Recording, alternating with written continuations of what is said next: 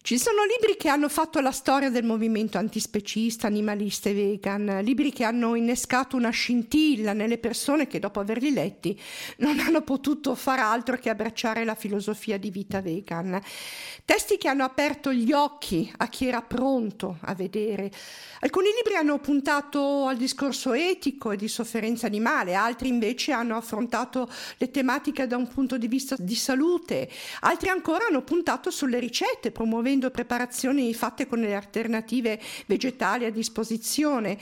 Tanti personaggi e gli autori che sono da sempre importanti punti di riferimento a livello internazionale, ma il movimento si è evoluto, si è allargato ed è ora di affrontare in un solo libro e in modo dettagliato tutti gli argomenti che stanno dietro alla scelta vegan a 360 gradi, come ha fatto Ed Winters con il suo libro Questa è Propaganda vegan, che, come scrive Moby, è un libro illuminante, e illuminante lo è, decisamente lo è. La versione italiana è distribuita da Sonda Edizioni ed è stata curata da Claudio Pomo di Essere Animali, che ho al telefono. Ciao Claudio, ben ritrovato. Ciao, grazie. Senti Claudio, intanto vorrei che ricordassi ai nostri ascoltatori chi è Ed Winters, forse più conosciuto come Earthling Ed. Ma è un attivista inglese che è diventato molto noto e molto seguito in questi anni, anche piuttosto giovane. Ha iniziato da molto tempo, da molto giovane, a fare comunicazione e sensibilizzazione, soprattutto sul tema della scelta vegana,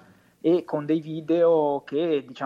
possono essere definiti anche quasi virali, perché hanno avuto molto seguito, in cui iniziava ad andare proprio in strada e ad argomentare, a discutere con le persone, facendo le domande con una grande capacità, portando queste persone appunto a poi alla fine a dargli ragione, o perlomeno la maggior parte delle volte. Però quindi è diventato famoso proprio come comunicatore, e poi dopo ha lanciato molti progetti, ha scritto questo libro che ora è uscito in italiano. Senti, in tantissimi seguono Ed, e forse è proprio per il modo in cui affronta l'argomento. Certo, perché ha un modo di comunicare con le persone che è estremamente positivo e assolutamente non accusatorio, utilizza molte tecniche della comunicazione efficace, della comunicazione persuasiva, quindi anche del ragionamento filosofico, e che porta poi le persone con delle domande a ragionare, a rispondere, quindi non attacca le persone, esatto, ma porta più a farle riflettere, gli fa delle domande magari per metterle in contraddizione, e la persona dall'altra parte deve rispondere a quella domanda, e se lo fa onestamente poi alla fine deve anche dare ragione alla nostra posizione. Certo, che è un po' la tecnica che usano anche Anonymous for the Voiceless. Sì, dal punto di vista comunicativo e di engagement con le persone, con il passante, c'è una similitudine, anche perché poi in questi anni, per fortuna, nel movimento animalista si è discusso molto di metodi di approccio con le persone, metodi di comunicazione, quindi si è capito anche che il metodo dell'animalista arrabbiato, che ci sta in alcuni contesti, facendo una protesta forte eccetera, ma nella comunicazione uno a uno con i passanti, soprattutto su questi temi, quel metodo non funziona, e puntare il dito non funziona, l'accusa non funziona, ma questo ce lo dice la scienza della comunicazione, certo, con tantissimi test e ricerche, e quindi funziona il coinvolgimento, funziona l'empatia, e funziona anche mettersi negli stessi panni dell'altro, quindi non giudicare l'altro dall'alto della nostra conoscenza, della nostra posizione morale, ma anche e soprattutto dire: anch'io ero come te, anch'io non avevo aperto gli occhi, anch'io non avevo capito, anch'io ho fatto questo per tutta la mia vita, finché a un certo punto non ho ragionato. E quindi questa immedesimazione che Ed usa tantissimo funziona. Infatti, visto che questo libro è particolarmente adatto alle persone che non hanno mai affrontato i nostri argomenti, a me è colpito molto la frase all'inizio del libro, no? Dove c'è la sua introduzione, dove dice: non credo assolutamente che gli onnivori siano delle brutte persone, ma anche le belle persone possono fare brutte cose. L'importante è che queste persone conoscano e riescano a capire che stanno facendo delle brutte cose. Certo, è importante creare consapevolezza e creare coscienza e informazione. Questa è la base, perché comunque le persone oggi fanno quello che fanno dal punto di vista di sostegno dell'industria dello sfruttamento animale, quindi continuano a mangiare carne, continuano a mangiare i prodotti dello sfruttamento degli animali e diciamo che dentro di loro sanno, la maggior parte, che insomma che c'è qualcosa di sbagliato, perché hanno visto ormai, per fortuna, delle immagini degli allevamenti, dei macelli, di come soffrono gli animali, ma diciamo le persone non fanno una scelta proprio voluta di sostenere lo sfruttamento degli animali, semplicemente fanno quello che tutti gli altri fanno, perché si fa così, perché la società è così, quindi diciamo che dobbiamo fare un grosso lavoro da una parte di sensibilizzazione, informazione, dall'altra di accompagnamento, perché comunque oggi fare la scelta vegana è inutile che mentire, vuol dire andare controcorrente, vuol dire andare in salita, comunque prendere una strada più difficile per la propria vita, e quindi in tutto questo è importante non giudicare gli altri che ancora non hanno fatto questa scelta e magari la vedono lontana, perché magari per 1000 motivi non se la sentono, non sentono questa cosa in maniera abbastanza forte da andare controcorrente e, tra virgolette, rovinarsi la vita, cioè rendersi la vita più difficile, più complicata. E quindi è importante proprio il nostro approccio. Com'è nata l'idea di curare la versione italiana del libro? Ma guarda, l'idea in realtà è di Edizioni Sonda, che mi ha contattato perché abbiamo collaborato per altri libri, Sì. abbiamo fatto uscire In viaggio per Veganville di Tobias Linaert, quello in realtà io fortemente l'ho voluto in Italia perché sono un grande diciamo, estimatore del lavoro di Tobias, anche quello di Ed, ma quello di Tobias è un po' più particolare e quindi l'avevo portato diciamo, io in Italia. Questo qui Sonda l'ha voluto portare, mi ha chiesto una collaborazione a me, all'Associazione Essere Animali, e infatti c'è la mia breve introduzione, ma poi soprattutto in fondo al libro abbiamo messo un appendice per italianizzare Esatto. e rendere appunto, portare nel nostro contesto il libro, perché Ed racconta all'interno delle tante cose che racconta, porta molti dati, molte informazioni, giustamente, no, sui numeri degli animali, modalità di allevamento, modalità di macellazione, eccetera, eccetera, o l'impatto ambientale. E quindi diciamo questi dati, soprattutto dal punto di vista della zootecnia, degli allevamenti, eccetera, li abbiamo trasposti come dati italiani per insomma, dare anche un contesto di cosa succede qui, e poi per il resto le modalità di allevamento sono più o meno le stesse ovunque, quindi insomma, c'era poco da dire lì. Infatti nel capitolo dove parla degli allevamenti, dei macelli, avvisa all'inizio, questo è un capitolo molto molto forte e mi è piaciuto l'aggiunta che ha fatto: voi potreste anche saltarlo, gli animali quel passaggio non lo possono saltare. Sì, è vero, perché comunque noi possiamo decidere di guardare qualcosa di un'immagine orribile, informarci, eccetera, gli animali però sono lì e non possono, quindi diciamo che alla fine diventa anche un dovere morale informarsi, Sì. e un dovere morale anche fare una scelta, se si è informati, poi ovviamente come dicevo prima non ci deve essere l'accusa verso chi non lo fa, perché ci sono molte difficoltà, però comunque sì, da una parte lo è, almeno informarsi ed essere consapevoli, sì, quello è un dovere morale, perché comunque anche uno può decidere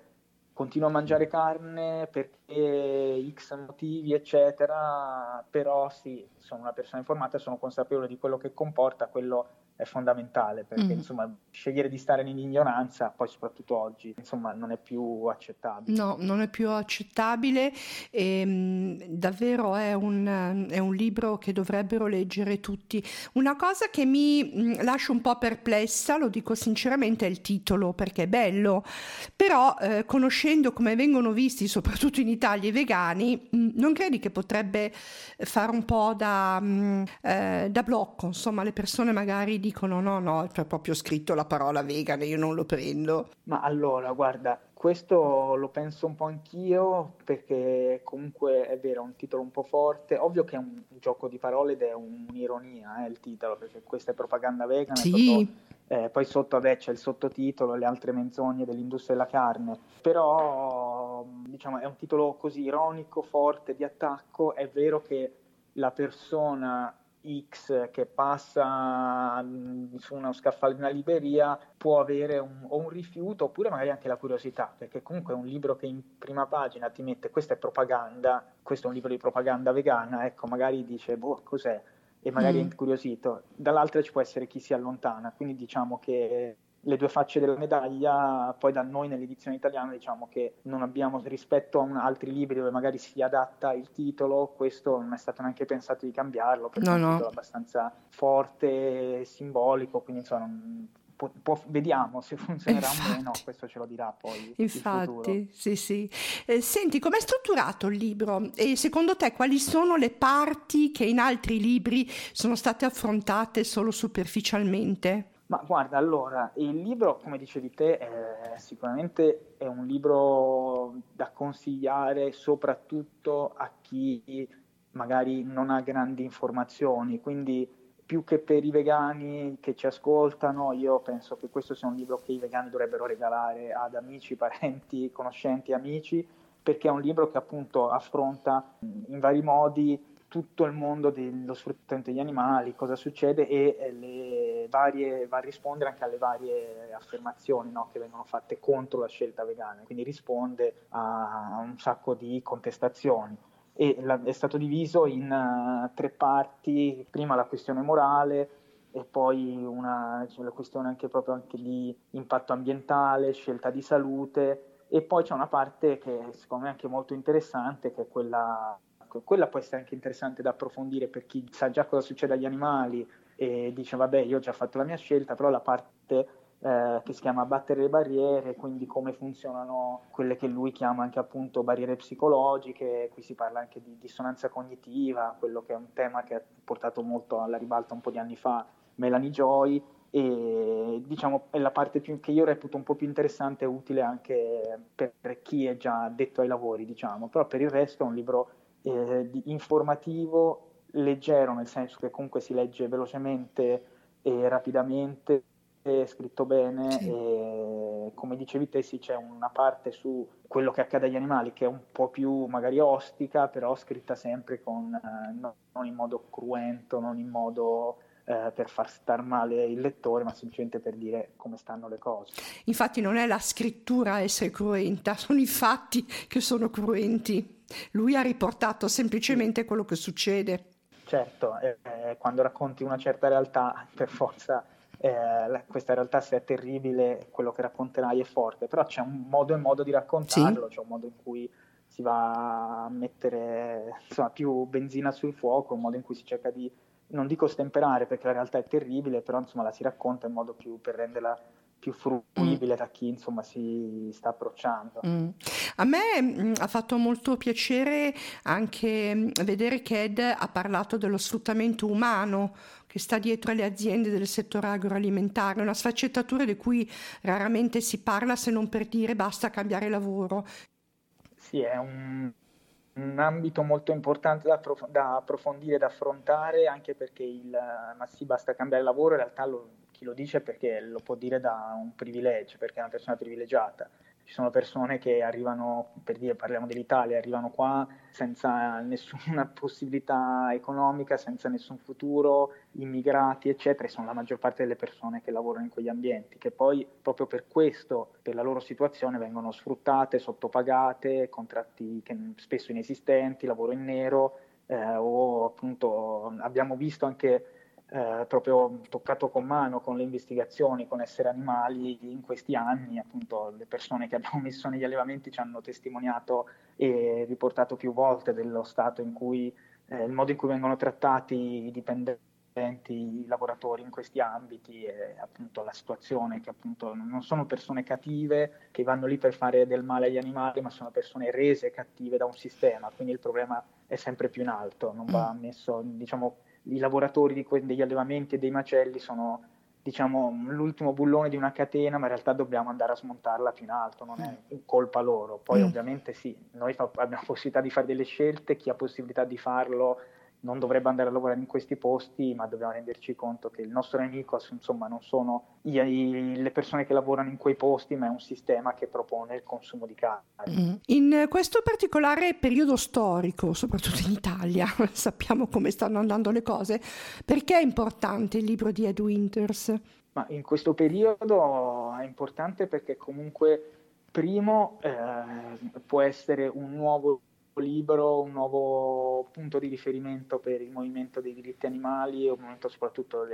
per la scelta vegan, perché comunque libri del genere ne sono usciti, ma magari sono datati, alcuni hanno 20 anni, altri 30, quindi avere un punto di riferimento. Secondo, perché comunque è importantissimo in questo momento e sempre informarsi, approfondire, e soprattutto anche per chi già magari ha fatto una scelta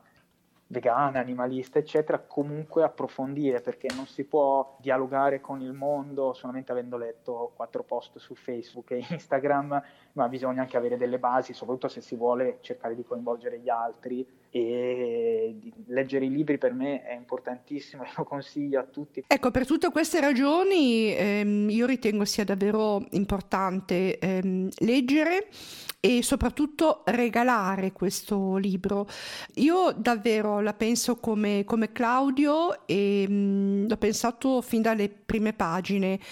Diventa un nuovo, diciamo, manifesto del nostro movimento, proprio perché è fresco, è nuovo e scritto da una persona giovane che ha preso in eredità quello che hanno passato le persone che hanno scritto i primi libri, ma come dicevo prima il movimento si è evoluto e Ed Winters è andato avanti anche nella comunicazione. È previsto qualche tour di presentazione? Certamente, e stiamo già organizzando insieme ad Edizioni Sonda un tour dove appunto sarà presente l'autore Ed Winters per l'ultima settimana di febbraio. L'ultima settimana di febbraio toccherà 4 città probabilmente del centro-nord Italia e quindi insomma seguite Sonda, seguite Essere Animali e avrete appunto informazioni. Appunto sarà importante perché sarà un momento in cui conoscere Ed e discutere con lui, fargli domande e appunto conoscere questo attivista che è veramente in gamba e sta facendo la differenza per gli animali, per il movimento.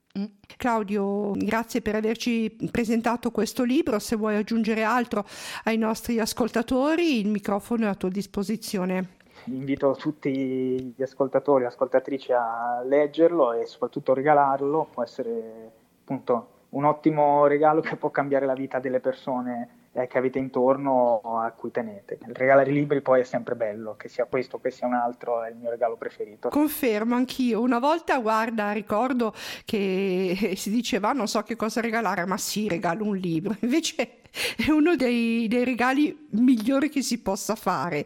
Questo poi può davvero cambiare tante vite, senza nulla togliere a quelli precedenti. Però insomma abbiamo questo nuovo libro di Ed Winters, Questa è Propaganda Vegan. Ricordo che è un titolo ironico, Edizioni Sonda, curato in italiano da Claudio Pomo di Essere Animali, e seguite come sempre anche l'associazione Essere Animali, tutti i grandi lavori e le grandi investigazioni che fanno. Grazie Claudio per essere stato con noi, grazie mille. Grazie a te, a presto, ciao.